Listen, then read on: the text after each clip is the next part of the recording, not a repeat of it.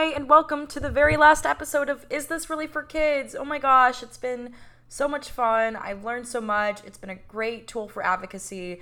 If you're somehow watching this first episode last, because this is, I think, one of our only Oscar winners this season, well, hi, we go and we dive deep into kids media and if it's really for children, and we have a discussion on like how it impacted us and the lessons that we take away. But yeah, thank you all so much for being here, and I'm so excited for this episode. Today, we are going to talk about Oscar winner Soul. And this is my last episode of the season. And before I introduce my superstar guest, because he is clearly a superstar, he is like literally doing all of the things that an artist can possibly do. But yeah, I just wanted to take the time to say thank you all for listening. This has been so much fun to do. I haven't gotten the like viewership that I ideally like, but I've still gotten some viewership and I have not done my duty promoting it. I just really was just kind of figuring out the technical aspect and getting used to how to give the best reviews. I mean, it's crazy that every children's movie is so different and told in such a unique way. Like even movies of the same series have not really been told in the same way. Like there's so much to each and every movie, and yeah, I love film so much. I love it so much. And I'm just blessed that I have had the opportunity and time to talk about it and talk with such wonderful creative artists. So if anybody is listening to this that was a guest on my podcast, thank you so much for giving me your time and your input and your thoughts. Those were the most fun episodes to do, obviously, when you have another person. And it made quarantine for me a lot more fun. I felt like I was meeting new people even when I wasn't physically meeting new people. So I've really enjoyed doing this podcast. I was intending to come back sooner than I probably will because I'm going through an Invisalign journey. And you don't want to hear this, and you can kind of already hear it on some of the unfortunate series of events podcasts because I had just gotten like some dental work done, and it's hard to have a podcast when your mouth is not working. So we are going to kind of take a pause. I will be back for like it is a year of this podcast. So I will be back by 2022. My plan is to do kind of like it's going to be, I think, more quicker. I probably like next year because I took this time off, I'll be doing more seasons in a year. My plan is to do kind of a school based season with like Gossip Girl and Glee, all the high school shows you can think of, as well as then at 31 Days of Halloween, 25 Days of Christmas. So all of that stuff will be coming to you in 2022, and I'm really excited for it. I think it's going to be even better. I'm just going to kind of pour some marketing stuff into this one and see what people have to say, get some reviews done so that I can make it the best that it possibly can be. But yeah, thank you guys so much for listening and tuning in. And without further ado, let me introduce my guest, Eric, and also get into Soul. So, Eric is a freelance screenwriter, music video director, and producer. He is also the founder of Realized Entertainment, an artist collective that seeks to inspire change and facilitate social justice through merging politics and arts into stories that reflect our core humanity. He is the co host of the Perpendicular Mouths podcast and is part of the hip hop group Blunt Force, where he raps under the stage name Realize. So, he's epic, essentially. Just like all of these things are amazing, and I'm really excited to have him on it.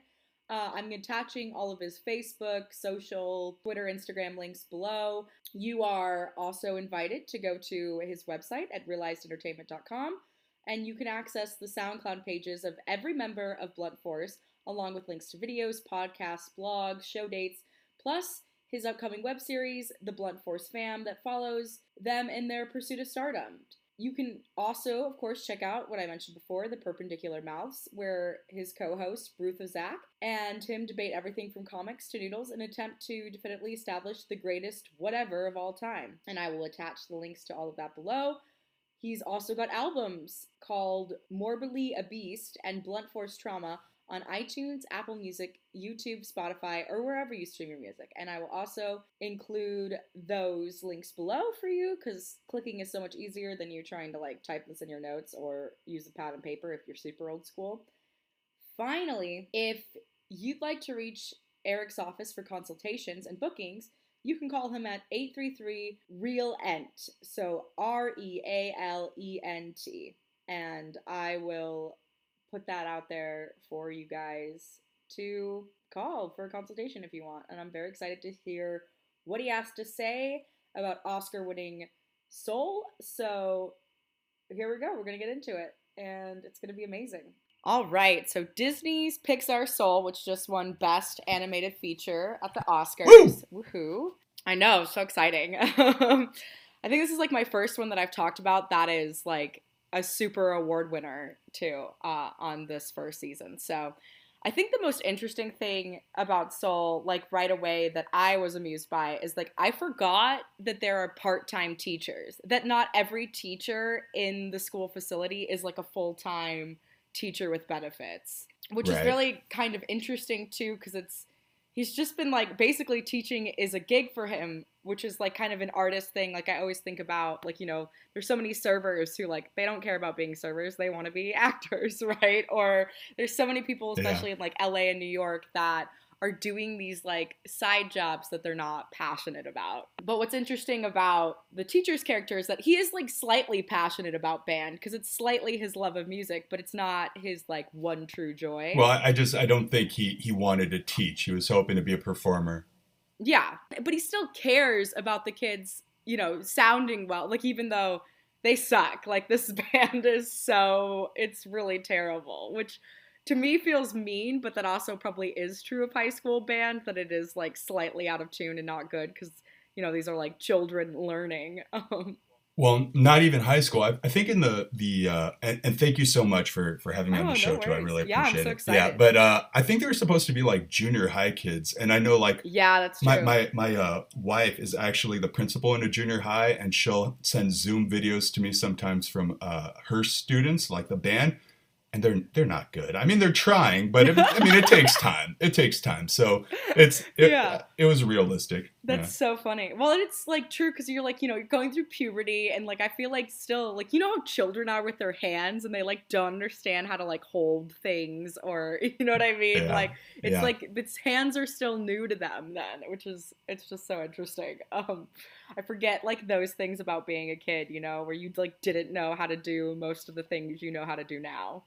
Now, did you play an instrument growing up? I tried to learn guitar, and then I played violin for a little bit, but the bridge kept popping off of the violin, so it was really frustrating, and my family was very like strict on money, so it cost money every time the bridge went to fix it. And yeah, I just like I really liked music, but I was definitely like a perfectionist child. So if I wasn't instantly good at something, I like wanted to quit. Like I was like I couldn't take the sucking, which I think as a musician you have to be like willing to suck for a little bit before you get good. And I didn't have the capacity for that. Did you play instruments? I know you like rap and are into music, so. Yeah, well, when I was really little, the first instrument my parents had me play was the piano accordion. Why? Wow. I don't know. Yeah, but it's like now it's like I'm a dual brain thinker because you have the buttons on the left and then the keyboard on the right. And then as I got older in high school, I said, okay, enough oom-papa, and let's go straight into drumming. So I started drumming in high school. But the thing I remember from being little is you would get ribbons, you know, first, second, third place. And I had gotten so many of the first place blue ribbons that I wanted to collect the red, green, and yellow ribbons too. So I purposely tried to like suck it up. That is so funny. You gotta collect them all like a Pokemon. I wanted all the colors like they were toys or action figures. Except I just had to draw a face on them. I honestly think that's kind of admirable though, because I always think about it like in terms of the Grammys. Like I think like Taylor Swift has won like 12 Grammys. I think Beyonce's won like 20. She's won an insane amount, and it's like, when do you like? Because you just by trying to suck and get like third place, right? You let this other kid be first place. I think the adult version is trying to get the EGOT. You know, you're like, I need an Emmy, I need a Grammy, I need an Oscar, I need a Tony. And you're just like, you decide all of a sudden in your career, you're like, I'm going to start being a stage actor just so you can like go for that trophy. Right, yeah, for sure. Oh, I don't know. After like, for me, it's like, once you've won like more than two, I feel like it's it's just dumb at a certain, like, so you just want to collect, like, so you can be the person that has won the most Grammys or the most Tonys. I don't know. It seems silly to me, but. Or you use them as like bookends, you know, on your bookshelf. Yeah. You need to balance out all your books, or all, I mean, probably your photos of yourself. That is like a $3,000 bookshelf thing. Like, you can. Exactly. It's insane to me. But anyway. So Teach is basically auditioning for a gig, and he gets it because he's really talented. And basically is told, you know, get a suit, come. I love how they're like, come at 9, but the sound check is at 7. So wouldn't you have to be there at 7? I don't ever understand musicians and time. You would have to probably be there at like 6:45, really. But they you know, said come at 9. Yeah. But you know what's funny though is because it's jazz. Like a sound check might take 2 hours, just because you're literally like riffing. Like when he goes into the zone on the piano, that might have been a good 25 minutes right there. That's so true. Oh, because jazz is just like musical improvisation. It's incredible. It's like long. Have you ever been to a jazz club, like a live jazz club before? I haven't been to a live jazz club. I've like heard jazz live, and I've like, you know, like I've been to an outdoor jazz concert, and I've been to like jazz band concerts when I was obviously in like high school, middle school, but yeah, I haven't been to like a club. There was a place, I used to live in Pasadena, like years and years ago, and there was this underground, I guess it was just like a jazz bar, jazz club, and my buddy and I were in college at the time. We would like not ditch school, but like after lunch or something, go down there, and it was just like in the movie. They're just, you know, feeding off each other. It was awesome. Yeah. And a totally different sound because it's so small compared to like going to a rock show or something where it's all just really loud, because it's just the natural instruments reverberating and filling that space. Yeah, that's so cool. I definitely want to go. I've been to like New Orleans, and that's like, there's just jazz in the streets. You know what I mean? Like, yeah, that's like the Mecca. Exactly. Yeah. So anyway, poor Teach, after this like hilarious avoidance of like all of these other possible ways he could have been killed, ends up falling through a pothole and then essentially dies. But he becomes this blue glow, and honestly, this whole animated sequence just reminds me of like the early days of Macintosh. Like the way that it is, like the old like Lisa computer, all of that old stuff, it just reminds me of the way that it's designed. Is like, it feels like you opened up Steve Jobs' mind and like this fell out. No, were you talking about the way they did the animation of going into the afterlife and all that? Like even the way that he is as this little blue guy. Yeah. You know what I think that was? I think that was all purposefully done because I think they're trying to talk about the parallels as existence and life being kind of like the simulation, like like it's a program. You know, not so they're saying, okay, you die, and this energy inside you, your soul, your energy, your heat that can't be created and destroyed goes to like energy or whatever. And the way they just sort of tried to do it was very simplistic because it's the most complicated thing you could ever try to think about and represent. So it's like, here's a way your little human mind can kind of comprehend this thing. That's why I think they're all like babies. Like the way the energy kind of looks, it's like, oh, you're like a little baby energy. It's like when you see the paintings of angels and they're like babies with wings and stuff. Like I think that's more about the little baby energy. Like, oh, you don't know how to work it up here in the energy realm. So yeah, they also kind of do look like when cells combine together. Like they look like a very basic cell. The way that they're all kind of like squiggly, you know, like really kind of mushy faces. Oh, what I thought was really interesting too was the way they kind of did the Jerrys, which I thought that was. The weirdest thing to me is like, why are they all called Jerry? What's the significance of that? Yeah. But how they were like 2D, you know, it was like just a line, they were flat. And I was actually talking to a buddy of mine recently, because they say that there's supposedly like 10 or more dimensions out there, okay? And the first dimension is just like the big crunch, like the singularity, everything at one point.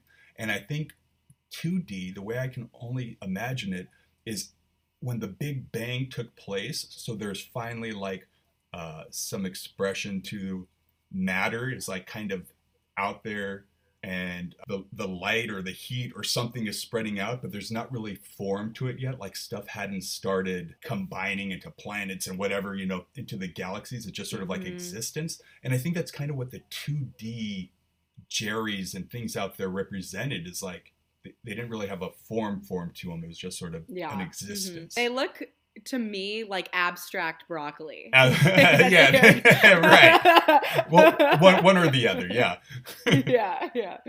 Yeah, and to kind of backtrack, the way that the Great Beyond is with all the like stars, I mean, it is like simply stunning. Like you cannot like look away. Like it is so absorbing because it's like all of these stars in this like staircase going up. Like the animation there is just simply beautiful. But I do love Teach where he's like, I have a gig, I can't die. I felt that was very relatable.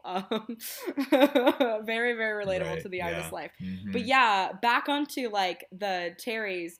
I guess they're sort of supposed to be like mentor gods in a way, or are they like angels in a certain extent? Yeah. I would look at it, more as like if there was like a celestial hierarchy, they definitely had a purpose. They had a role. See, because that whole area, I think that was supposed to be like, I don't know if that was, because they said it was pre-life, which made me kind of think like they were also kind of alluding to reincarnation. Yeah. Because like you could take that escalator up into heaven, right? And then, or you could go back to Earth. So my whole thing is, I feel like because we're all obviously going to die, like, and we're all born, that I think it's more about just sort of coming to terms with the energy we've always been. And then I don't know if we get like more go rounds at it until we can just accept it. And someone had said like, okay, if the idea of heaven or whatever was just like, oh, constant peace and happiness, wouldn't that get boring? And maybe perfection would, and hence why we end up coming back to the chaos, the seeming chaos of living. I mean, I don't know. I always think that like, I don't know if we tell ourselves that heaven would get boring because we've gotten so much used to the ups and downs of life. And I think sometimes too, we've like, I don't know. I think sometimes you say stuff like that in a way, like it's a form of like abuse to yourself in like kind of like a harsh way to say it, but you're like, oh, things can't be perfect because that's just not life. That's just not possible. And I think like all of that is like a mindset. Like if you look for something to be boring, it will be boring. But if you accept peace and have like an inner joy in the moment, nothing will be boring. It will always be joyful, right? Like, so, and thus I guess would be like heaven. And that's how I've always looked at it. I just was always like, to me, boredom has always been a choice. Like when people say that they're bored, I like roll my eyes and like twitch, and I like, it's hard because I try to be like a polite, nice person, but I'm like, how can you be bored? We live in such an incredible world. Like I could stare at my blank white walls and be like, whoa, dude. like, yeah, just have a really good time. Just because they're so, You know, it's so funny. That reminds me of, they talked about, you know, the artist Salvador Dali? Okay, he obviously didn't have TV or anything like that. I don't know. They probably had music. I don't know if they had like, you know, records and phonographs. But they said he would go up into an attic that they had in his home. I don't know if it's his childhood home or whatever. And he had a bath basin up there, and he'd fill it with, you know, hot water or whatever. And he would go into the attic and shut everything so it's pitch black. And he would emerge. Do you submerge or emerge? Submerge, right? Into the bath. And he would just stare out into the darkness and start playing out movies in his mind in the darkness. Wow. Yeah. And like that's part of how he would start coming up with some of his ideas. Or else they said also like he would just sort of take naps and hold like a spoon over a pot. And then once he passes out, he just drops the spoon onto the pot and immediately wake up and had an easel and start painting. Blank canvas and just start painting his dream. That's incredible. So, I mean, I really admire when you say like, cool. You know, trying to find a way to be happy and entertain yourself. Like, you know, are there boring days or are there boring people? Yeah, for sure. I think too, it's just like it's so easy to just be focused on like, I don't know, what everybody else has and what's lacking. And then really like you get caught up into that rat race, you know, of like comparison and what other people have that you don't, and are you missing out on something? But really, if you just like stopped and appreciated the moment of life, you know, like it means so much more. Like there isn't any really standard. Any standard that we have set, we've ultimately made up, right? And we've just convinced a lot of people to go along with it. Well, I think that was the ultimate moral of the movie was, you know, 22 found a reason to want to live in seeing the beauty within life, you know, the leaf falling from the tree, the joy of eating a good pizza, you know, watching the sunset behind Manhattan, all those things. What living is, why we're supposed to be human beings and not human pursuing and human doing things. Absolutely. The other thing that I love is with the going back to like the Terrys, they do this like the quiet coyote, which you do in like I don't know if you've ever taught children, but that's like one of the things that they teach you to do to get children to settle down, essentially, is that everybody has to form like a little wolf with their hand, be quiet.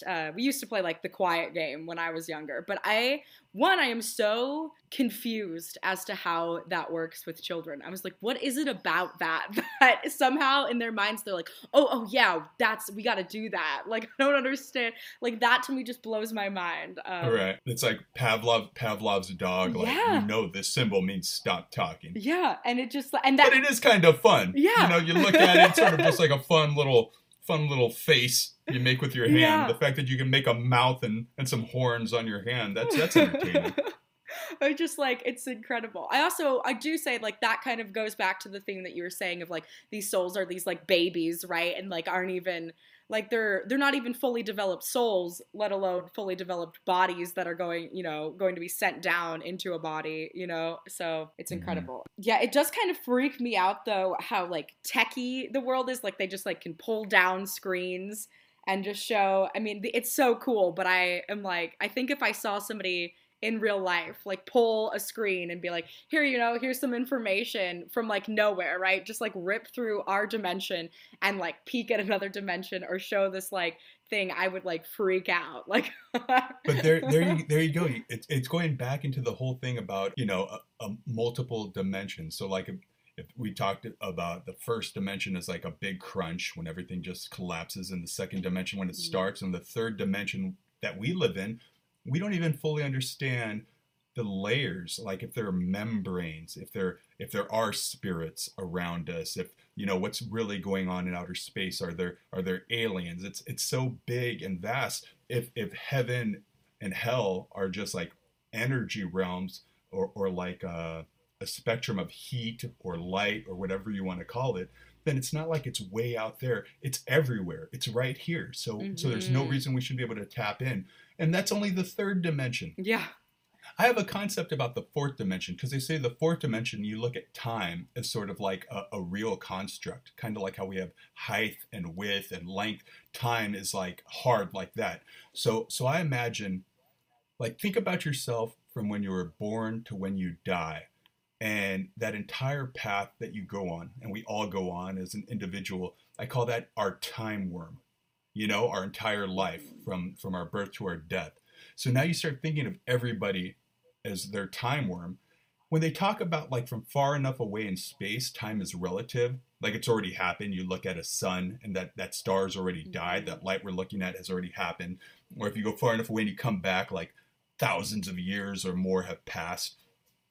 When we sleep, our eyes are still open. It's our eyelids that are shut, and our brain is still working and active. So I have deja vu constantly, and I kind of feel like my subconscious mind is almost traveling along that time worm of myself into experiences that I end up having in the future. Like it's nothing ever super significant. It's like walking into a 7-Eleven and seeing some rando with a green shirt walk past and be like, "What's up, man?" I'm like, "Holy shit, that happened before." You know? Yeah, but the like, deja vu, yeah. Yeah, like I think there's literally something to that. Now, even that's just a fourth. So when you're saying like, oh, you know, how crazy would it be and techie, like there's an infinite amount of unknown that I don't even think are no matter like Einstein, the most brilliant thinkers could ever comprehend. And once you start thinking like, oh, I think I can figure it out or get it, you've already lost. Mm-hmm. I know. I used to always think, too, like, there's just some moments in life where I'm like, in an alternate dimension, this went this way, right? Like, in an alternate dimension, this relationship didn't end, and I'm, like, there being married with them, right? And then we got a divorce, and then in an alternate dimension, I got this audition, right? And there's, like, sometimes I feel like there are alternate versions of me out there, like, existing that, and I'm always like, are we ever going to meet? What will that be like? Right. Well, sliding doors, right? Yeah. Those sliding door moments. No, absolutely. I mean, I think we all have so many of those moments in our life where we know we could have gone left or right or made the other choice and how things would have gone. Like, I often think about myself. I've had so many opportunities to have been way more successful at this point in my life than I am right now, as far as like money or career. Mm-hmm. But I would have had to do something that made me question my own integrity. Yeah. Like for example, like I could have had way more money. Like I started studying business administration when I was 17, and after a year and a half, I was like, fuck capitalism. Yeah. I'm like, and I was like, this is a long time ago, way before it became, the woke moment that we're in now. Yeah. Like I was like, this is wrong. This is not how I want to live my life. This is soul sucking. Or like I could have gotten into like porn or something. I was like, these people are all damaged and crazy and chaotic and drug riddled, or committing crime. Like I'm 6'7". I'm probably like 285 right now. Like I was a bodyguard for a long time. I used to do security, and there were always jobs to be like, hey, commit this crime or hurt somebody or do this, and we can give you a lot of money. Holy right. crap. And but the thing was, oh my God. but I was always like, I don't want to do that. Like even the idea of being like a cop or a soldier or a sheriff or like someone who works in a prison, like I feel like that would come natural, but I don't want to tap into those parts of myself. And when you're talking about these alternate versions of who you are, I'm like, man, societally, I could have been way further along, but as an energy, as a soul, I don't think I would have been happy with who I would have been. Mm-hmm. Yeah. Well, that's the most interesting thing, because I think sometimes people too, they run this rat race and they don't realize like this is a sick society. Like when rich people aren't even happy, this means the system isn't working. Right? Like when rich people are going and committing crimes, like then something is missing here. Like, or if the only way to get rich is to commit crimes, then this is definitely a very, very sick society. Like that needs some inner working and healing. And I definitely think, especially in America, the people are wanting more, are wanting more than just what is currently being offered and wanting to change it, which I understand is scarier, to some of the people who have been used to the system, and it's frightening, right? But it's like, clearly it's not a perfect system, and maybe we'll never reach perfection.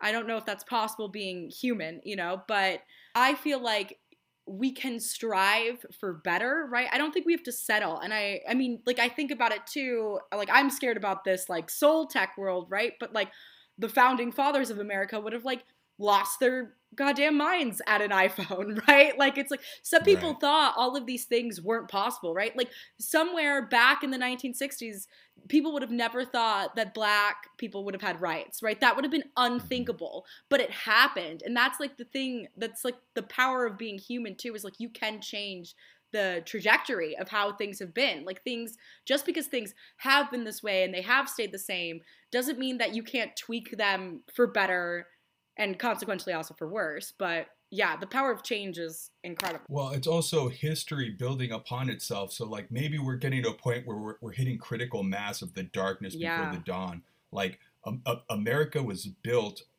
on corrupt principles. And maybe that's the wrong way to say it, because I'm a full-on constitutionalist. Like I believe in those writings and those documents, and form a more perfect union. It's not if you love it, leave it. It's like if you love it, let's strive to make it better. Which is part of why when they're saying like, oh, if gonna protest or this and that, they're trying to stop it in states. Like that's fully fascist. Like that's not who we're supposed to be as a people. But we came here and literally the Native Americans were living in unison with the land. They're letting the animals roam. They were more nomadic or peaceful. They're in these beautiful, lush valleys and kind of figured it out.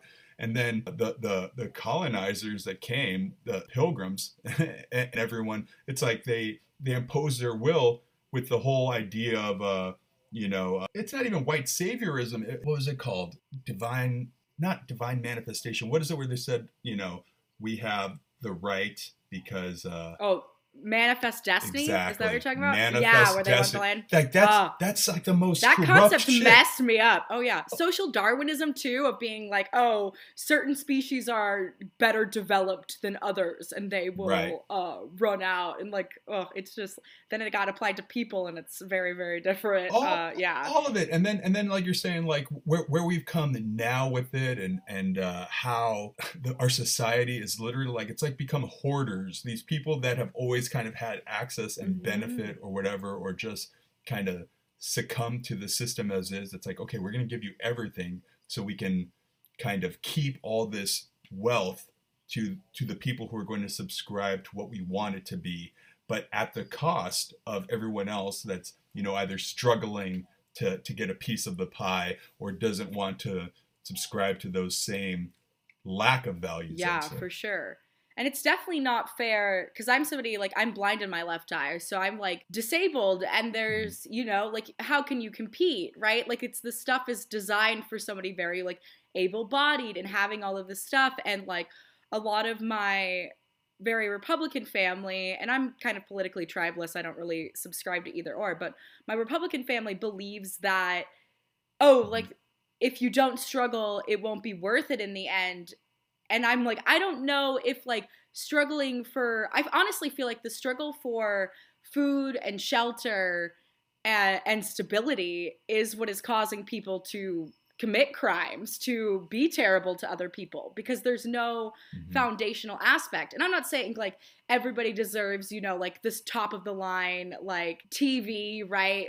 You know, but I'm like, I think it should be easier to come back if you make a mistake, especially in that we're not educated on how the system really is. Like the education that I got in public school was like essentially pretty much worthless. All it taught me was about, and I had like even higher education than most because I was in advanced classes, but all I knew was like how to research sources. So I now understand like how to find the bias of media and kind of know like when somebody's talking about something, know like how their own personal life experiences reflect on what they are saying, right? So it's made me like not get too angry or upset when somebody's talking, because it's like, oh, of course, if I had done A, B, C, D as they had done, right, I would probably think this way because this is what my brain has developed into thinking. Right. And I think there's a whole generation when you're talking about, you know, your parents or this portion of your family, like they were, I don't know if brainwash is the right word, but they were definitely subjected to propaganda. I mean, even now learning, like, America, we're not the good guys. We are an entity. We are a nation. And nations are, you know, by definition, amoral. Okay? Now, some are straight up bad. But, like, when you think about some of these different countries, we're just a superpower. Like, I learned recently, the reason we got into Vietnam was France or the Vietnamese were trying to liberate themselves from France colonizing and kind of being imperial or being an imperialist nation. And we got into almost take over kind of like we had with the Philippines. It's like, okay, you are now, you know, a subject of America.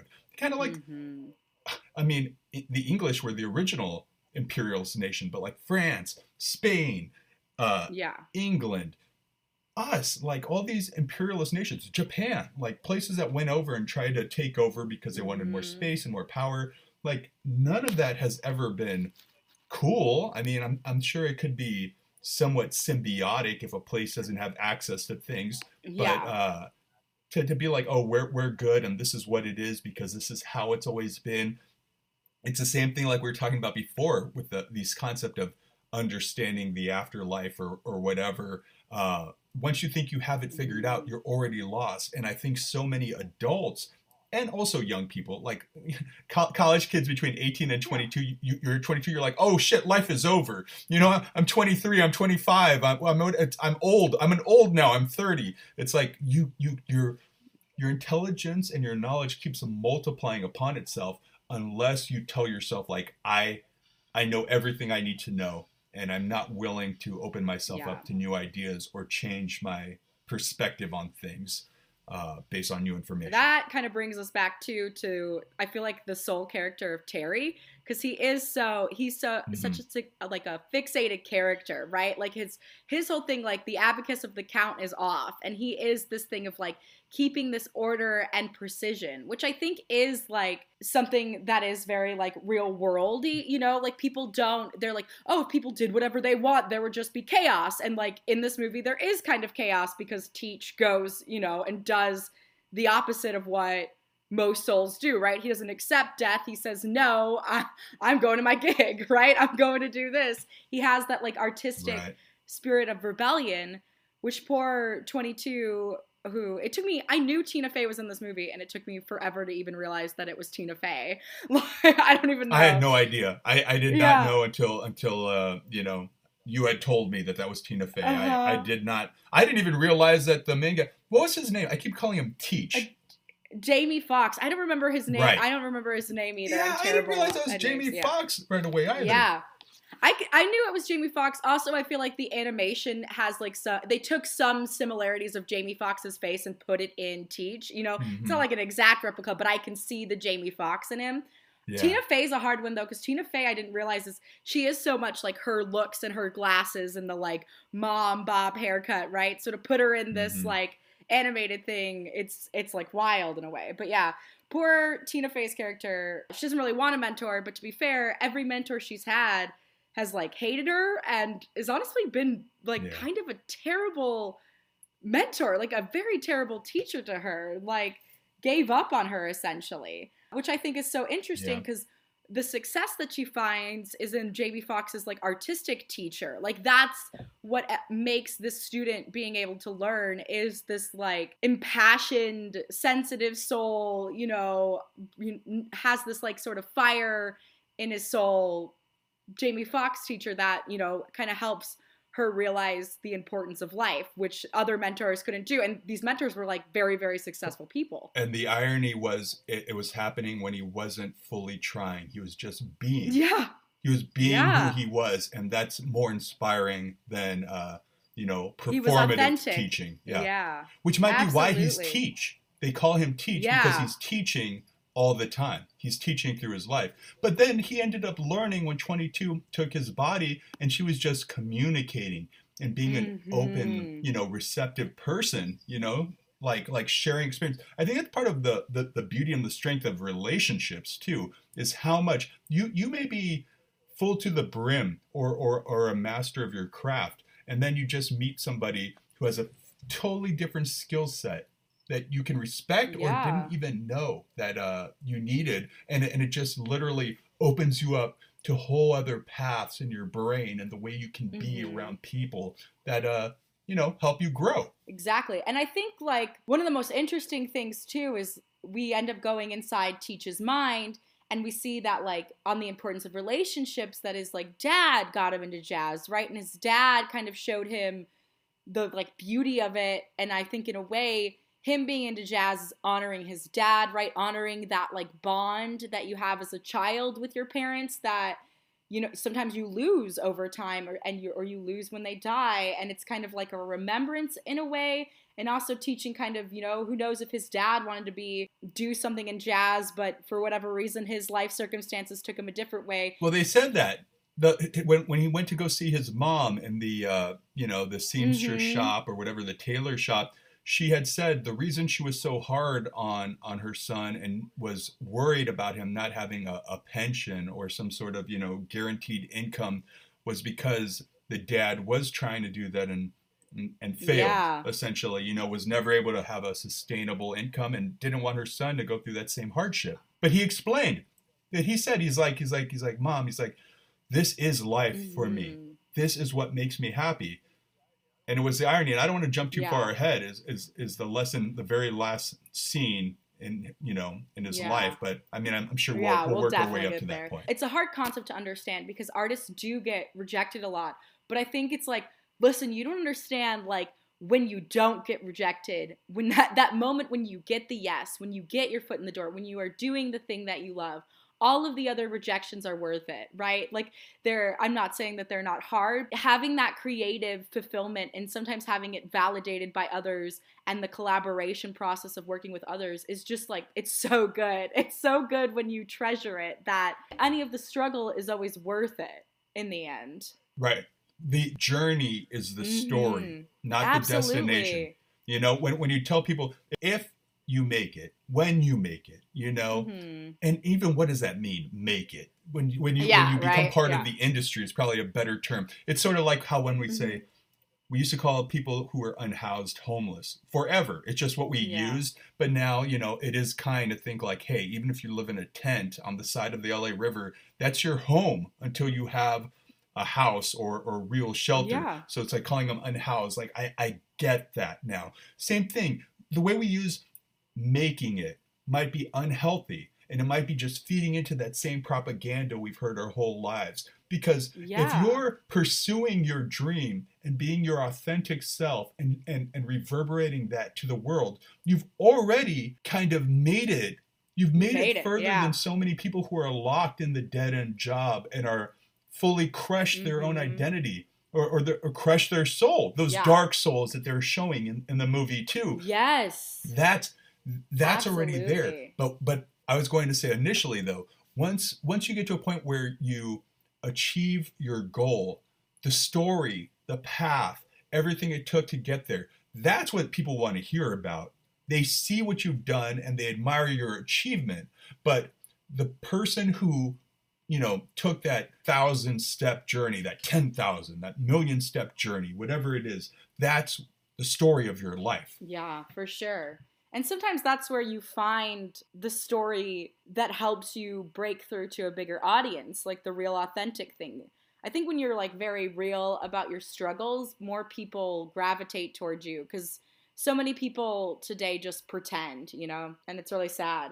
The other interesting about the like whatever in between Terry zone that they're in is that there's no senses. Like they can't smell, they can't taste, there's no touch, which also just like, I feel like the movie just even blows past the impact of that, of just being like that is what it is to be in a body, is to have these experiences. And it's just like mind blowing. Like I can't think about, I mean, even when I like temporarily lost my sight when I was dealing with Pseudomonas in my eye, it was just a very insane thing. And even now, like my vision is never the same. And that just like that fraction of the vision, how much it has impacted my life is wild. Like I think we truly as humans don't value our senses a lot. And that's like one of the biggest like anxiety hacks too, is a grounding technique, is to be like, okay, name like 5 things that you can smell, you know, 4 things that you can touch, 3 things that you can taste, right?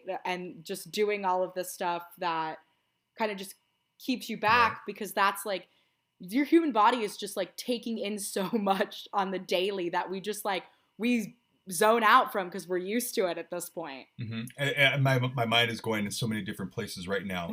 Like I definitely want to get back to not having senses in this afterlife that they created, and literally maybe the afterlife, you know, the way we describe it, or the way a lot of Christianity kind of try to describe it, when there's like an old white man with a beard and Jesus, and you're up there on the clouds and we're all just people still. Like, that's so dumb. Oh, I know. Like this version at least was more true to like, as an energy can't be created or destroyed. That's physics. Okay. So if as an energy that manifests and that animates our bodies is going to transcend, and I always say go to like energy. That might be the hierarchy when they talk about a celestial hierarchy, or like the 7 or 9 gates of hell, or, you know, the realms of hell that you can go into. I think it has to do with, as an energy, we're channeling it, where that wavelength we're creating in us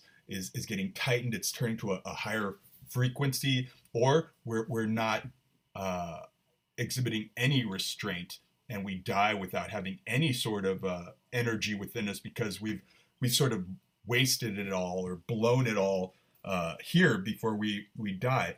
But without senses, like as an energy, as a spirit, like it might be a fully different capacity of a fully different experiential process. Like, I don't think we can comprehend what that is, you know, the piece of it. Like, I heard a term, someone said, the dead quickly forget the living.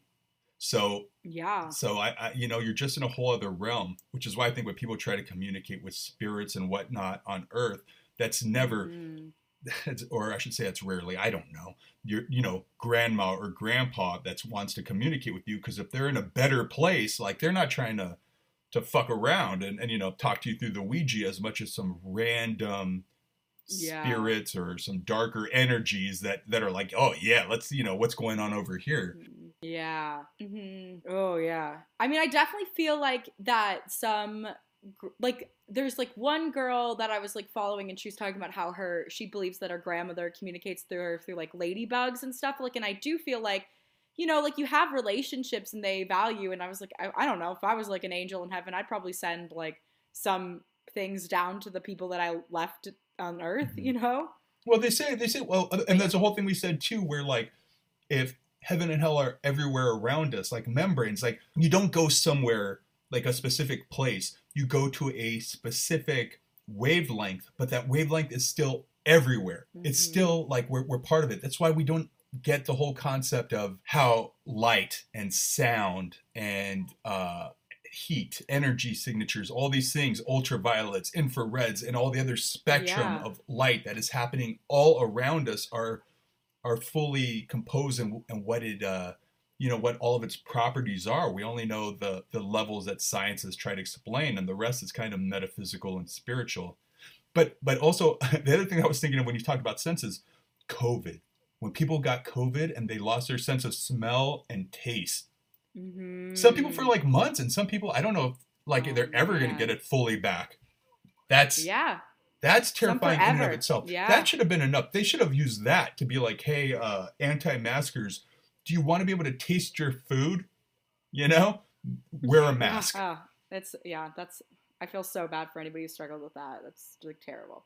Another thing that is also very terrible, Mhm. the scary lost souls. Honestly, they freaked me out in this movie. I was legitimately like, in terms of like, is this a kids movie? If I had children, I would be like, hold them close during this, because they are freaky. And I definitely feel like, though, it is like a good job, because I feel like that is, having been somebody who's like struggled with mental health, it is kind of what anxiety and depression feel like, is this like, you're just kind of lost in your own world and everything is very dark and you're looking at the ground a lot, and there's The like, weight of it all. yes, the weight, yeah, and just like, and that's the whole thing, is like, and you know that inside you there's the real you, and you're just like caked with all of this darkness, all of this other bullshit that you've had to like put on as this sort of defensive armor that is also hurting you. And I, honestly, I identified where you saw it and thought it was scary. And I think kids like getting scared to a point. Mm-hmm. They like getting scared in a safe way. I'm not talking about like, you know, Yeah. don't put on a Freddy Krueger mask and jump out in front of your 4-year-olds in the middle of the night in their room or anything like that. But in the sense of, in a movie, the bad guy, this, that, something a little in a safe way. Then again, I brought one of my little sisters to see, I think, Maleficent when the first one came out, and she definitely peed her pants. Like, there were parts that she was just like, because it was in 3D too. Oh, yeah. And there was part that she was just like, oh, hell no. You know, I was like, okay, this is not a kid's film. I do not know how to be a good, you know, parent or brother or uncle. Live and learn. That's so funny. Yeah. But then I peed my pants in solidarity, so it all worked out. Peeing in the Pants Club. That's right. Yeah. Peeing your pants is the coolest. I know. I love that movie. Oh my goodness. But yeah, one of my other favorite things is when the CEO Wall Street guy realizes how messed up it is, and he like gets out of the like lost soul thing. I thought that was really funny. You know what? Sorry. Just to go back really quick before we even get into that, sure.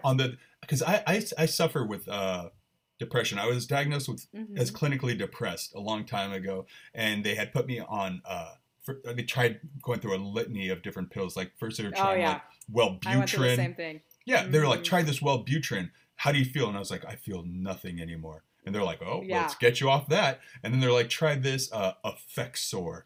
And I took that and I was like, Doc, these are drugs. Like literally I felt every arm hair blowing in the Mm-hmm. breeze, and I was like staring at the light through the trees, and I was like, I'm scared to drive on this. Like this is I Yeah. flushed him down the toilet. I'm like, you are giving me like hardcore drugs. Like I can't handle this. And finally they were like, okay, try Zoloft. And I was like, how's that? And I'm like, meh. And they're like, perfect. Because I was like, you want to go out? Meh. All right. Rather than, no, I do not. And I did that for Yeah. years while I was kind of going through therapy. And it did help and was necessary with therapy at the time. But after 2 years of therapy and whatnot, I ended up taking myself off. And now I still kind of feel that weight that they were showing, the negative self talk, the Mm-hmm. voices in my head from the past, whether it be from family or people I cared about, or the recognition of mistakes I've made, or the self doubt and the angst for not being where I want to be. And a lot of that comes from want and expectations that I put on myself and lack of appreciation and a lot of the themes that they were trying to get to in the movie. So I thought it was a very honest and thoughtful depiction of depression and anxiety and being kind of a lost Yeah. soul in this world. Yeah, I have so much to say about the way that they put meds on for anybody with anxiety. Like, I feel like I'll meet, and every time that I've had a therapy session, it's like within an hour, they already want to get me on a sort of drug, which I've had like history of like, they have not worked, and I've been on like almost all of them. I Mm-hmm. feel like it's just like, for me, it just wasn't working. And yeah, it's just insane to me that it's like, I don't even know if I can successfully tell my life story in an hour, and then but you know how to diagnose me in an hour. And for me, I think the most interesting for you was like your doctor was like, "Oh, you feel nothing, let's get you off of that." A lot of my doctors that I had were like, "Oh, you feel nothing? That's a great starting place to work from." And it was like, Wow. like, Yeah. oh my god. But then we meet the cool, I'm calling him Captain Nobody. I don't remember what his name is, but he's really actually like one of those like crazy blissed out drug guys on the streets that you see. But he's got this crew of like mystics and spiritual people in Bali who are meditating, and he's on this like ship that they call, that's like they're like kind of exploring the zone, which is like I guess this like creative zone. It's kind of hard to explain, but I get it. Like I definitely know like, oh yeah, I've been there when I saw it, because it's like it's this weird thing is like when I'm performing, like, I mean, like, you prepare and you're conscious when you prepare for your choices, but then when you do it, you like let it go, and it's like, it is this weird, like, out of body It's experience. bliss. It's finding your bliss. Yeah. That's the so he had found his bliss in spinning the sign, listening to his music in Yeah. his headphones. You can find it meditating. You can find it in performance, whether it be music or Mm-hmm. art or painting or theater. Whatever your particular skill set has for you. But the zone is your bliss. It's when you're most at peace and happiness and Mm-hmm. you're just resonating on this frequency and people see that and they're attracted to it.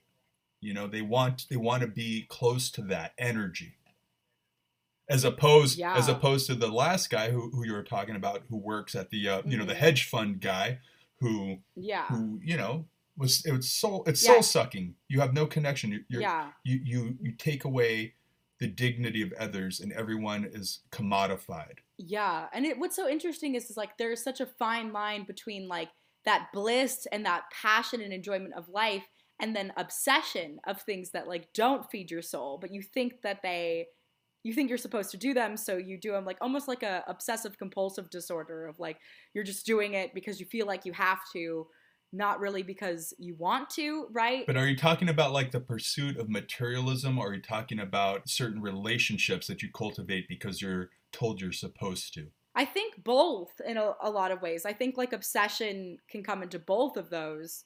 I think there's definitely people too, like, there's those obsessive psychopathic people who it's like their significant partner does not want to be with them, but they have, built this life with them in their head about how it's supposed to go, and they like want to control it. And it's this like, it's such a weird thing because it's like some people would be like, oh, that's passionate. This psychopath just like really cares about this person. But really, it's obsession because it's not, it's like devoid of love, because love, I think, also is about listening to another person, right? Or listening to your own self, like listening to an outside. an outside and also inward source of like what is wrong and right. Like I guess your soul, you know? Well, I think you hit the nail on the head. The opposite of love isn't hate, because you can hate someone because you've been hurt by them because you love them and they rejected you, so now you hate them. That's still a form of an offshoot from love. The opposite of hate is control. Yeah. Like, regardless, if someone wants to control you and you're in a relationship with them, they don't love you. They don't know how to love. That's not love. Love is letting someone be their authentic self. For sure. Absolutely. Then basically Teach ends up getting back into his body, but it goes a little awry because this is a Pixar film and it's always going to be a little wacky. So the thing that makes me laugh is when the cat is going to heaven. That cracks me up every time. I was first worried because my cats are like definitely very bad. I was like, oh no, what if this cat doesn't have a soul? That would be very interesting.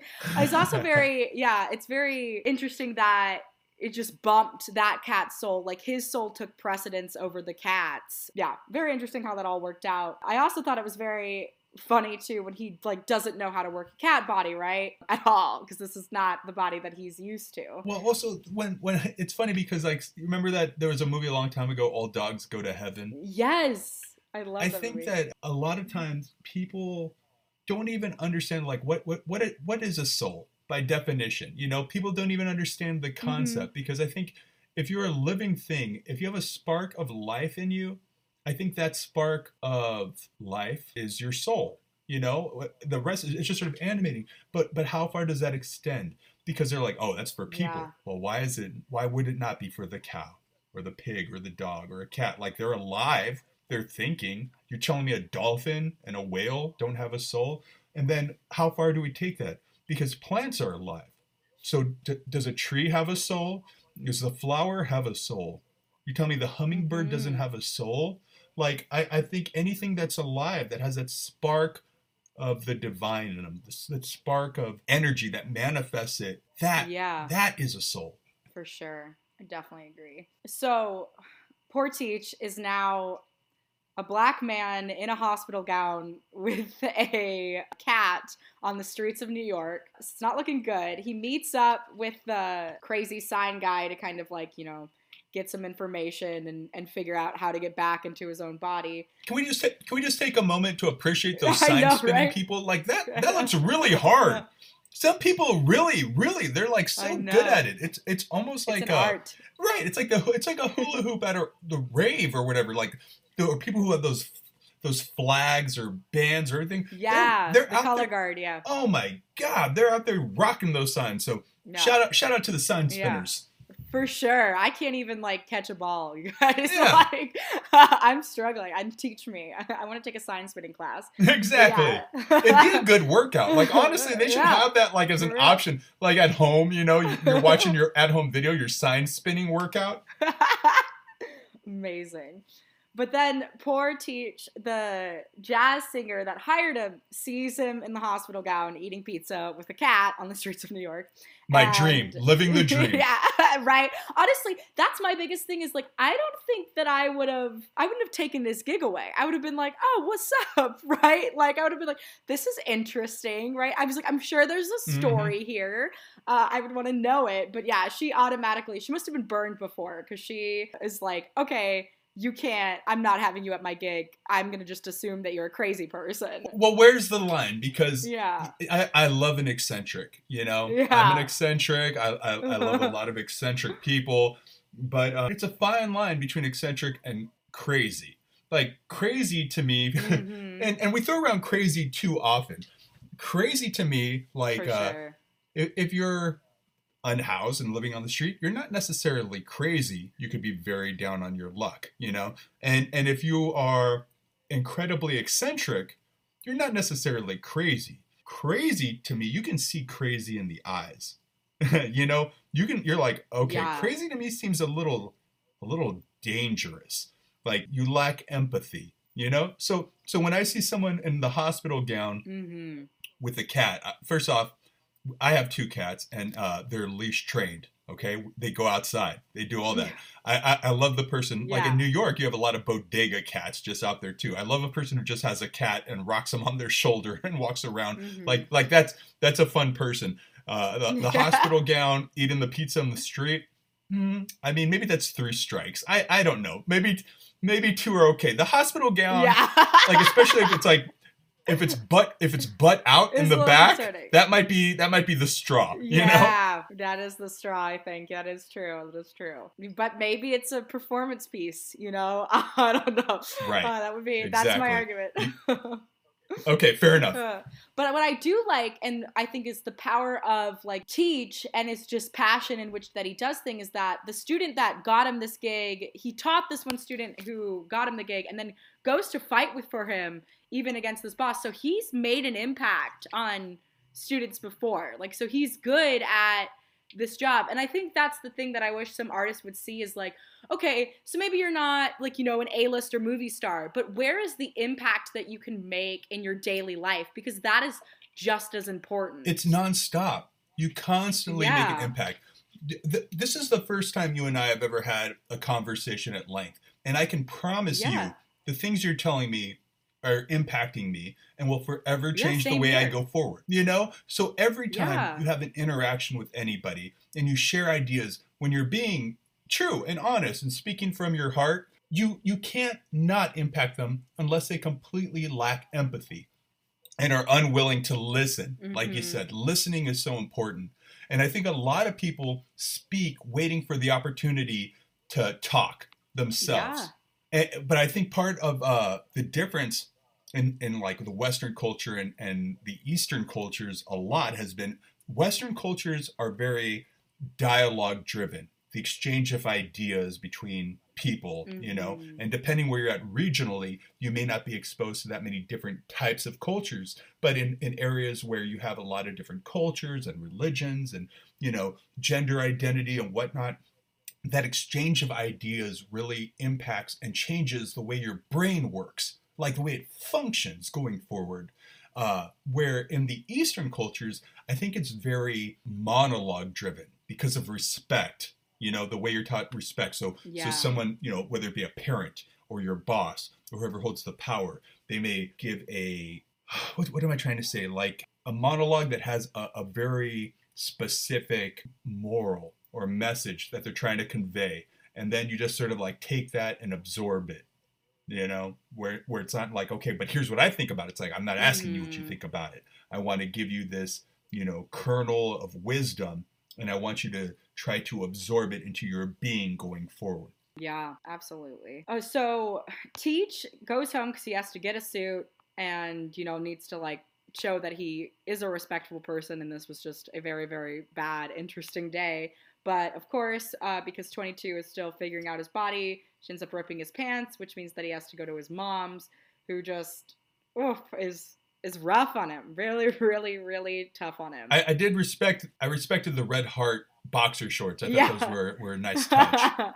Yeah, for sure. But yeah, the mom, like, whatever lines that she says, she's like, you don't need a rescue cat. What you need is to rescue your career, which, And he's like, he's got a gig even too. And it's so hard when you have those parents where it's like nothing you do is going to be good enough for them because they, in a weird way, like, I'm sure the mom is in some extent like a really good mom, but too, there is like, she's trying to control her son and make him be somebody that she wants him to be instead of who he is, right? And I wonder too if like, that's the thing that I wish more parents knew is like, that love that you give to the child can be the success, right? Can be the success that they manifest. I think having a parent that has those doubts in your head, well, you carry those around as a kid. You can't help it. You're like, you literally came from your mom too. You know what I mean? Like you are attached that way. So you hold that stuff in your brain. Yeah. And so if you don't have an encouraging family, like it's, people just, write that out the window of like, oh, whatever, like I'm saving them from the real world. And it's like, really, you're hurting them because it's like,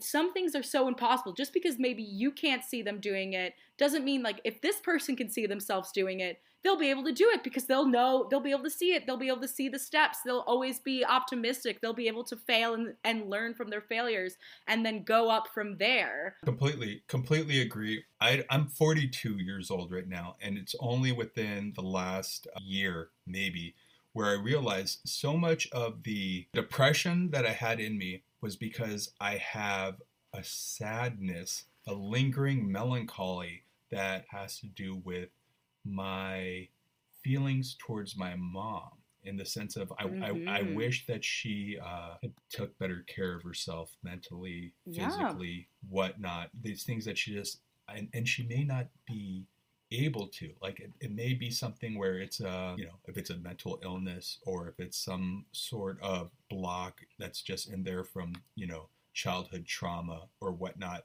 but that stays with me, and I don't know how to really shake that. And then another part of me is just so angry all the time, like this rage. I carry this rage, and that has to do with my feelings towards my father. And because, I come from a broken home, and it's like, why wasn't he there when I needed more guidance as a child, when I needed. Wow, you're like, you're like the first person I've met who I have both mommy and daddy issues. And that's like putting it simply. But yeah, it really does feel like that. And I have very few people to talk to about it because, the family is such an idolized thing in American society, and you're not really supposed to talk bad about, like, right, like if you share any misgivings, especially from your mom, right, like you're kind of thought as a terrible person for feeling that way. Like your parents did so much for you if you at least had a house and food and shelter, and like there's so much shame, and I think even admitting the like negative impact that broken homes come from, because it is like a reality of like, well, then we have to address that, like, hey, like broken homes are very damaging, right? And there is this thing of like, when there isn't stability in the house, that it does cause like a ripple effect. And it's, it's not meant to shame. I understand that like life circumstances happen, but at the same time, there is like a damaging effect. I think just putting it on broken homes is an oversimplification. Yeah, like for when sure. I think you hear these people that are like now, the hardcore conservative right is saying like, first they're saying marriage was between a man and a woman. Now they're trying to, take away trans rights and whatnot because they're saying, hey, this is not what it was. It's like, if you raise your hand if you got fucked up by a traditional home, you had a mom and a dad, and I'm pretty sure everyone has their issues because they're just humans, they're just people. And back in the day, people used to get married a lot younger. It might be your first relationship, and then you change, or you weren't ready for that sort of commitment. Yeah. Well, and also back in the day, you didn't understand trauma. Like this understanding trauma, and we're getting like more and more honest about mental health, which is, I think, very, very prevalent and good. Like, but that wasn't like, psychology is a relatively new study. It's a very, very new science. So it's really hard to like some of these people, your mom may have not known how to take care of herself because she was also just never taught or even given the permission, or that was just something that you're just supposed to know how to do, Right. And not everybody operates at that level. So yeah, there's so many layers to that. Yeah. Well, not just that. I think for generations and generations, they're just trying to survive, whether they were going through Vietnam, the Korean War, World War II, World War I, going back further, the Civil War, this and that. Yeah. There are all these things where you're just trying to get by. And definitely the way we're treating women and minorities and everyone. It's just no one had full autonomy, right? You weren't treated with the right amount of respect. So now we're at a point, and this might be happening more so in America than other places, where we spent all this time kind of being, I don't know if selfish is the right word, but self-absorbed, or really taking the time. Self-serving, Right. So, well, and we have isolated ourselves more. It's more about, which I don't think works. I think we need community more than ever. But we've been like, oh, I can do it all myself, right? That's like now a badge of honor. And honestly, it's like kind of sad. It was like, I think you missed the whole point of life if you did it all by yourself, right? Like, yeah, no, for sure. The other voice though in my head, because like I said, I have those issues, mom and dad issues for sure. But then I remember like one of my longest relationships before my marriage, I was with this. I don't know, she was 18 to 25 at the time. Am I allowed to say girl? I think you're fine. I don't really care about that, but yeah. But like she was one of the first truly supportive influences in my life, where that voice, is kind of like, when they talk about the little angel and devil on your shoulders. Yeah. The devil voice that was like, no, you can't do this. You shouldn't do this. You're, piece of shit, whatever it is. Yeah. That was kind of like my dad's voice, but in my head. And then the positive one was kind of like her. So this is the whole thing, like, and I haven't spoken with her. Once I got into my relationship, now, who's now my current wife, I realized at a certain point, even though she was my best friend, it wasn't fair to maintain that relationship with her because it was painful to her, Yeah. that I wasn't with her. And the kindest thing I could do was cut it off, even though, I miss her. But that voice stays with me. Yeah. And I think that's the same thing when someone dies. Like, just because they're not physically there anymore, when you make that impact, when you're able to teach and impart your wisdom and your specific and unique voice with someone in this world, they are forever with you. They never go away. Yeah, absolutely. Yeah. One way or the other. One way or Yeah, the so other. Tina Fey, 22, doesn't want to give Teach's body back, too. Speaking of never going away. But Teach kind of just like comes at her and is very much, I think this is honestly kind of sad thinking on Teach's part, but he believes that his life is about to start with this gig because it's a very big gig. But to me, I argue like your life has already started and has Right. honestly had a big impact. But anyway, he gets his body back, but kind of messes up 22 mentally, unfortunately. Why do you think that character was called, Tina Fey's character was called 22? I didn't get that. 22 is an angel number, I know. There's like a repetition. I don't know the exact thing, but I know when you see 22, it's often about like blessings or balance. I'd have to look it up. Well, maybe let me look it up really quick because it is a pretty cool, because, like there's this whole superstition thing of like repeating numbers means something. Right. Yeah, those are the things. Like, I understand teach. There's a metaphor in his character Yeah. be called teach, but I didn't Yeah. get 22. I didn't get why the majority of the little 2D Yeah. angels or whatever were called Jerry's, or no, They're were they Terry's, Terry's? and No, there's they were one Jerry. Jerry's. Wait, There are wait, Jerry's what- and there's one Terry, right? and Yeah, there's there we one go. Terry, and the Terry is Yeah. negative. I'm like, what is the significance here? Because I know there's nothing that generally goes into a script that's purely accidental. It's, thought over. Especially at this level. Right. Yeah, at this level. Right, same thing. Like, what did it mean when that one spirit said, this is weirder than the dream I had about the walrus or whatever. Yeah. This beats my dream about the walrus. Like, what is this all about? Is that just like Yeah. I mean, for me, this is what I think. I think Terry is about terrible because he was supposed to be kind of like the antagonist. And so I think Jerry was just like, maybe in terms of like a joyful, terrible. I think it was mostly about the pun of the names because it's like, oh, these are supposed to be like funny. airy that- works like yeah. AIRY. Like, this is Yeah. an airy thing. But so then what? So if Terry was Mhm. like the terrible airy, then all the Jerrys are like, we're just airy, Yeah, or just, yeah. And then, I don't know why, whenever I see, like, Walrus and the way that context was, I somehow just thought of the Beatles song. And I thought it had just Interesting. something to do with I Am the Walrus. But that's See, just and me. I was looking online, and a lot of the stuff was like, Yeah. oh, remember the walrus and the carpenter from Alice in Wonderland? Yeah, And I that's think- the other one I would have said, yeah. I think they missed the boat, though. Like, I don't see the Mhm. correlation. I Like, know, okay, yeah.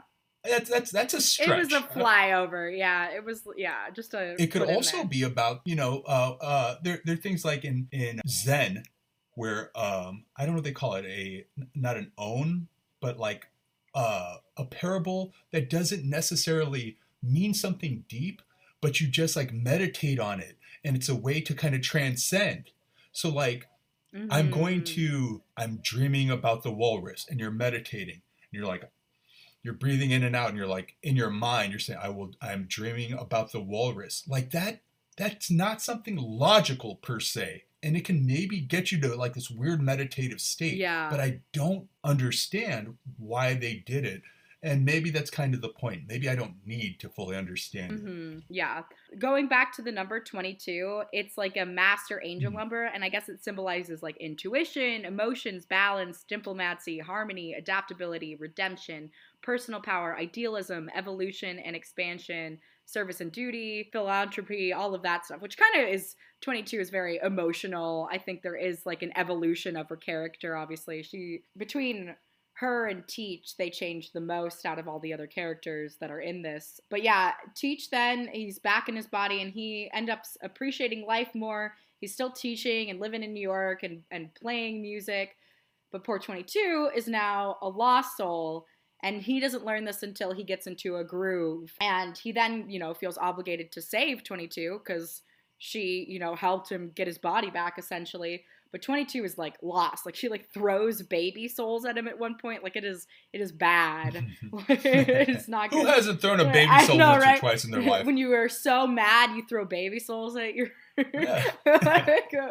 Oh my goodness. And then literally she like then eats him, and then he's like inside of this lost soul, and he sees her and she's crying and saying that she's not good enough. And I like, this hit me so hard. It was so. Can I interject something really quick? Sure. She doesn't eat him. Her grief eats him. Yeah, that's true. She's just that little thing inside of her grief. Yeah. Her grief has grown so great that it keeps growing and growing and growing until finally it eats him. And then she sees all the aspects of her grief, including him being the final nail in the coffin that put her over the edge. Yeah, for sure. And it's such a testimony too to like the impact of like bullying or like the negative things that you say to a person, how they can just like really get stuck in the brain. And I don't understand what it is about human beings that sometimes the negative things get stuck in some people's brains more than the positive things about them, right? But honestly, in what we've seen of 22's journey, I don't know if anybody has said a lot of positive things about her, right? It seems like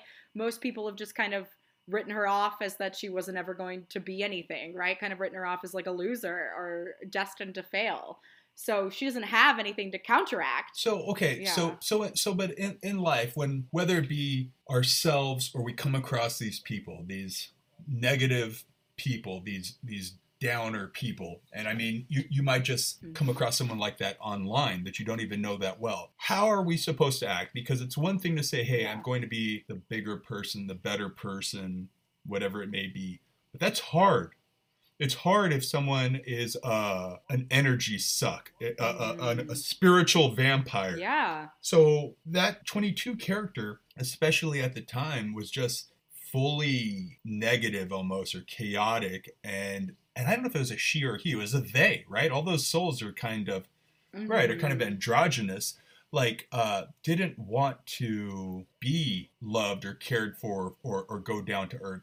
So I don't know how you can respond to that type of energy without coming off as negative, or even though they might be self-sabotaging themselves, I don't know how to be kind unless that's really just your nature. Yeah. I mean, there's definitely a challenge in that. I don't know if anybody has fully figured out the answer. And I think every person is different, right? I mean, when somebody is that much of like an energy suck, like you've got to get them out of basically like the grief monster they're in. You've got to get them to be able to see you in order to hear you, right? Like in order to take you in and really listen. And sometimes too is I think a lot of it is just a matter of repetition, right? Like if you keep showing there and you keep showing up as much as their grief is showing up, right? Like eventually then they're gonna have to, you have as much weight. It's just like, yeah, it's just a really hard battle. Because I mean, part of it is to get yourself out of it, it is a you choice. I mean, that's the biggest thing. I'm a big advocate for, getting out of abusive relationships and stuff. And my biggest thing that I usually tell people who are struggling that is that, listen, like the person who is abusing you, he has to want to change. And until he or she, yeah, it goes both ways, but they have to want to change. And until they do, right, there's nothing you can do. There's nothing you can say to change it. There is no amount of behavior that you can do that will influence them. It's a personal choice, and that's what's really hard about it, right? Like, and codependency is part of the problem. I think if you're used to being treated a certain way, or if you're stuck in a moment of trauma that's happened to you, and you keep putting yourself in that situation because you almost believe that's how you're supposed to feel, or you don't know how to get past that feeling. That's your not comfort zone, but that's your landing pad. So I think you're right where you're saying other people, the person, the victimizer, has to make the changes themselves. And if that person's not willing to make those changes, I don't see how you can help them except for getting out of their life. And letting them see that the way they behave is not going to be tolerated by someone who has a higher sense of dignity and expectations for themselves or else you're just codependent. Yeah. And that just helps helps the emotional abuse, helps like so many other aspects so that they can continue going on how they want to. Or finding more new victim. But it is, I think, very important what this movie does say is that how words can heal, because that's like what Teach does. I really do believe that a lot of people are depressed because people weren't kind to them for a repeated amount of time, right? And whether that has made them also unkind, as depression often does, somebody taking the time to be sweet and to be kind can really change somebody's life. Like, I know that I wouldn't be where I was today if somebody hadn't fought for me in a certain way, you know what I mean? Like, believed in me even when I was struggling to believe in myself. And those moments can't be not accounted for, you know what I mean? Their importance can't be diminished. We can all take, I think, a book, especially in this like rage that we've become in with this like political warfare that we're like raging on each other as Americans, that the kindness of our words, and I'm understanding like, yeah, don't let anybody abuse you, you know what I mean? Don't take somebody's crap, right? But also like there is this amount of just like maybe realizing that everybody's not your enemy, right? Sometimes people are just enemies of themselves, and just all you can do is be, legitimately kind and good and follow whatever standard of life that you believe in. Well, especially with online culture too. Like, I think it's so easy to not think about that person as a human being with their own issues and whatever, and the way the algorithms are generally set up on social media. You're funneled into these echo chambers, or they're directly, having your home screen be these keywords of triggering thoughts or ideologies, whether it may just be someone trolling, for the lulz.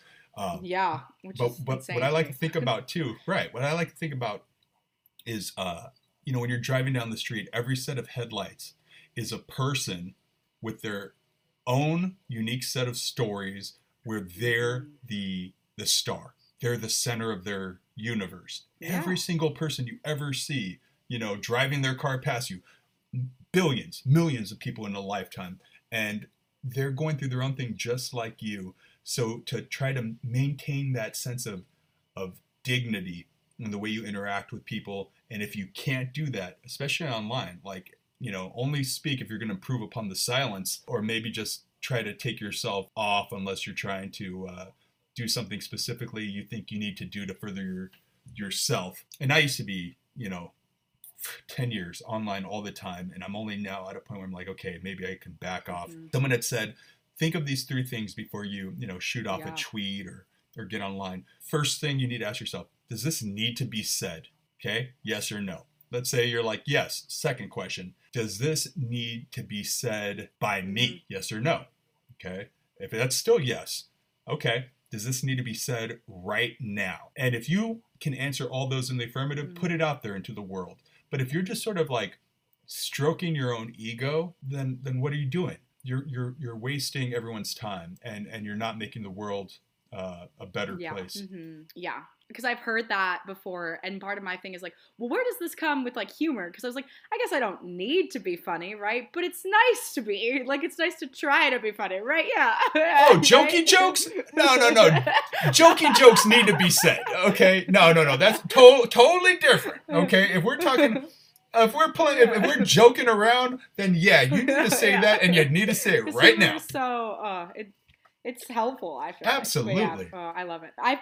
My bad days have gone to good days just because of so many stupid memes online, where it's like I just see something funny and it's like you get cheered up and you close the phone and you're like, okay, I'm gonna work on that thing I was procrastinating on now that I've had a good laugh, Well.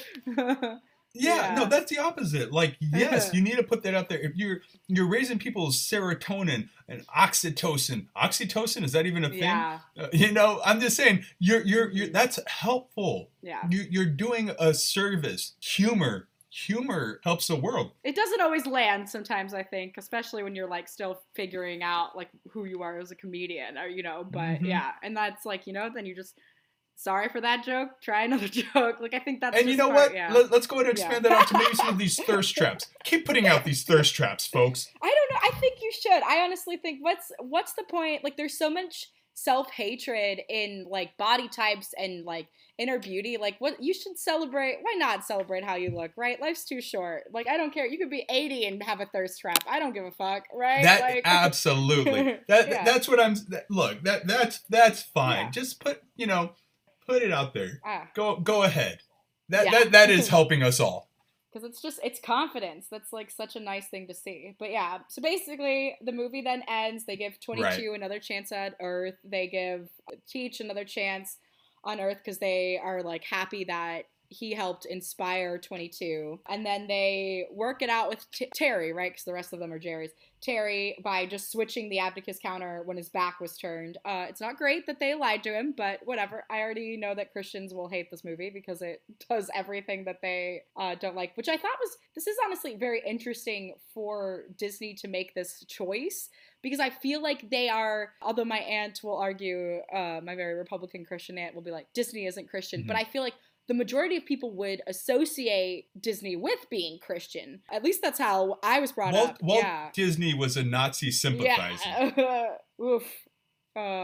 Yeah, I know. Sorry, I'm just throwing that dead fish out there for a second. Like, but I've never not been completely unwoke to like the dark side of Disney by any means. Especially like the way that some of the child stars turn out. There's a bunch of questions. Like there's more to Shia LaBeouf than we even know. You know what I mean? Like there's something went amiss there. Mm-hmm. Yeah, but it's very interesting because it's like, oh, so you're gonna just like, are you just embracing mm-hmm. like, okay, we're gonna be like villain Disney now? We're like. You know, because I feel like they've made such this reputation, because that's the thing about Disney, right? Like, oh, if somebody was caught with naked pictures, right? Well, we have to fire them for Disney. That's not our brand. We can't have that. But it's like, you are kind of dark. Like, you have done some sort of messed up things. You had Eddie Murphy in one of your movies, and Eddie Murphy is like crazy stand-up. Yeah. Miramax is owned by Disney. Yeah. Miramax made Pulp Fiction when it was owned by Disney. So it's literally about branding. You know, they're trying to make as much money as possible, however they can. That's it. I don't know. It's like, I don't know. I didn't even look at this movie as, I mean, I guess it's anti-Christian depending on what denomination you really subscribe to. But it wasn't immoral in any way. I mean, they already made Coco, which was all about, you know, the Day of the Dead. And this is Pixar too. Pixar is a branch or a subdivision of Disney, but I think they're doing a different thing than, you know, traditional Disney animation. For sure, yeah. I still liked it. I mean, Disney made Song of the South. Yeah.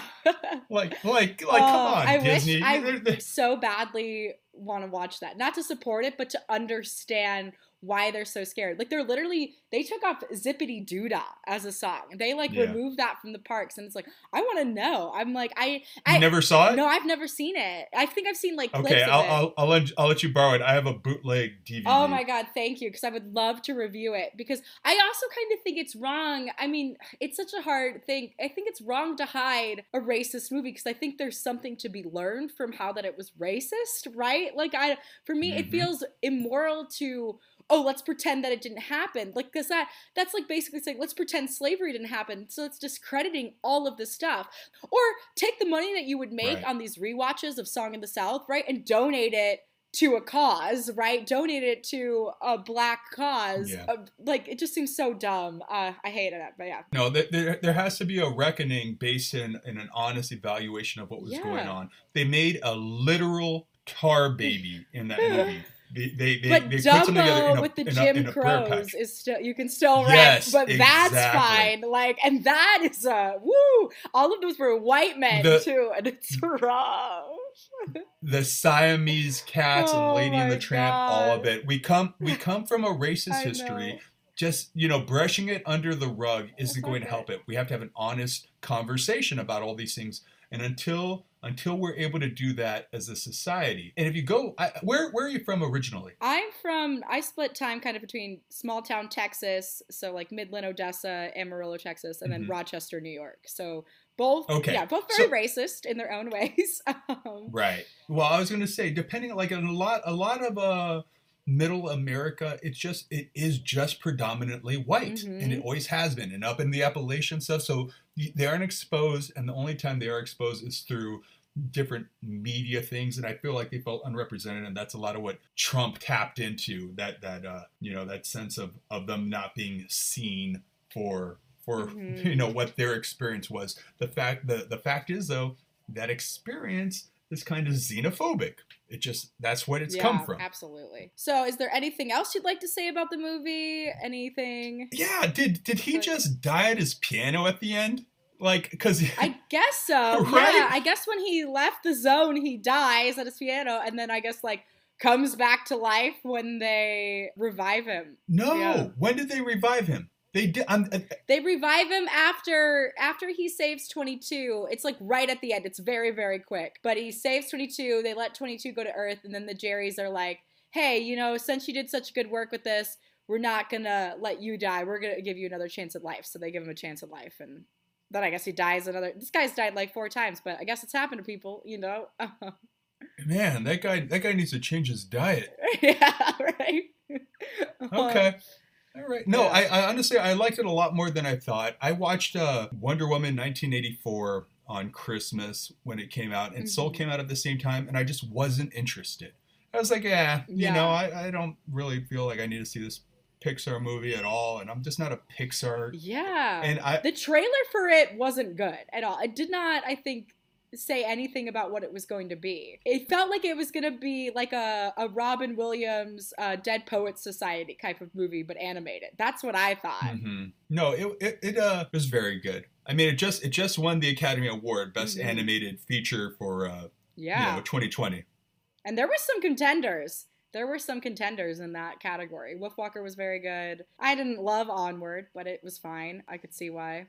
Yeah, there were some contenders. I was very pleasantly surprised. I definitely would recommend it to anyone. You know, the moral, the fact that we were able to get into this conversation based Mhm. off of an animated film is very impressive. I don't think we Yes. could have had this deep of a conversation over Finding Nemo, but I'm sure, you know, that I'm sure would have brought up its own set of issues.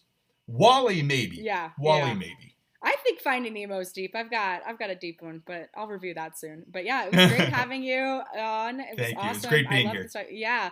I read your kind of email and promotional stuff at the front, but feel free to at the end just to plug anything you want or say anything about yourself or something that you want the audience to check out. I'll leave all of your links below so that they can just click on them for ease. But yeah.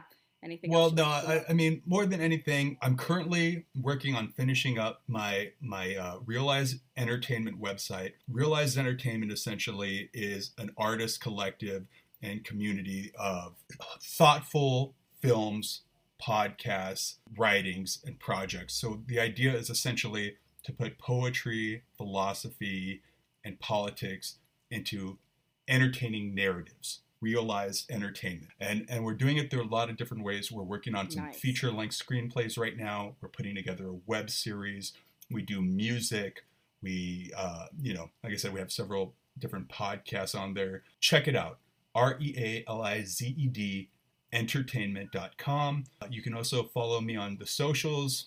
I'm at Sumama Bish, SUMAMA Bish, on everything. And aside from that, you know, it was just great to be a part of the show. So I really enjoyed it. Yeah, Thank you. thanks for coming on. Yeah. Oh, one more thing. Check out the Perpendicular Mouths. We're TPM podcast, the Perpendicular Mouths. Very different than this. We keep it light. We keep it totally light. We're just debating the greatest everything of all time. That can be anything from comedians to pasta noodles. The last one we did was on taters. You know, potatoes, the best way to eat a potato. The next one we have coming up is going to be on haters. Who's the greatest hater of all time? So check that out.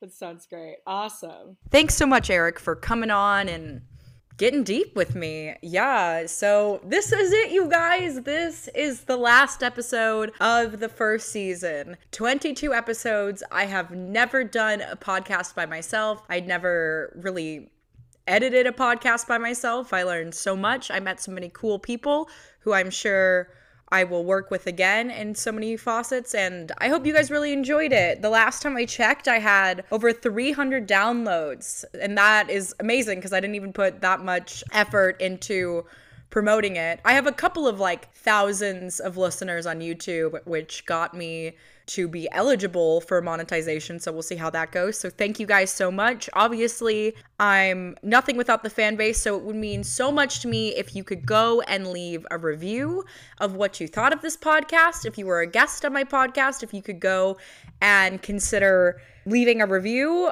and telling me what you'd like to improve or have better, and I will work really hard on it. I'm going to take a break. I probably won't be back till 2022 because girl got to get her teeth straightened because she is tired of cavities, and I'm not going to let you guys listen to because that's gross, right? So gross. So I'll still be making films. I'll still be uploading stuff onto my YouTube channel. There's so much that I haven't uploaded because I've been busy doing this and acting and stuff. So keep an eye out, keep in touch, and I'm so excited for the next season, and I can't wait to show you guys that. It's been a blast. Thank you so much, and I'm looking forward to more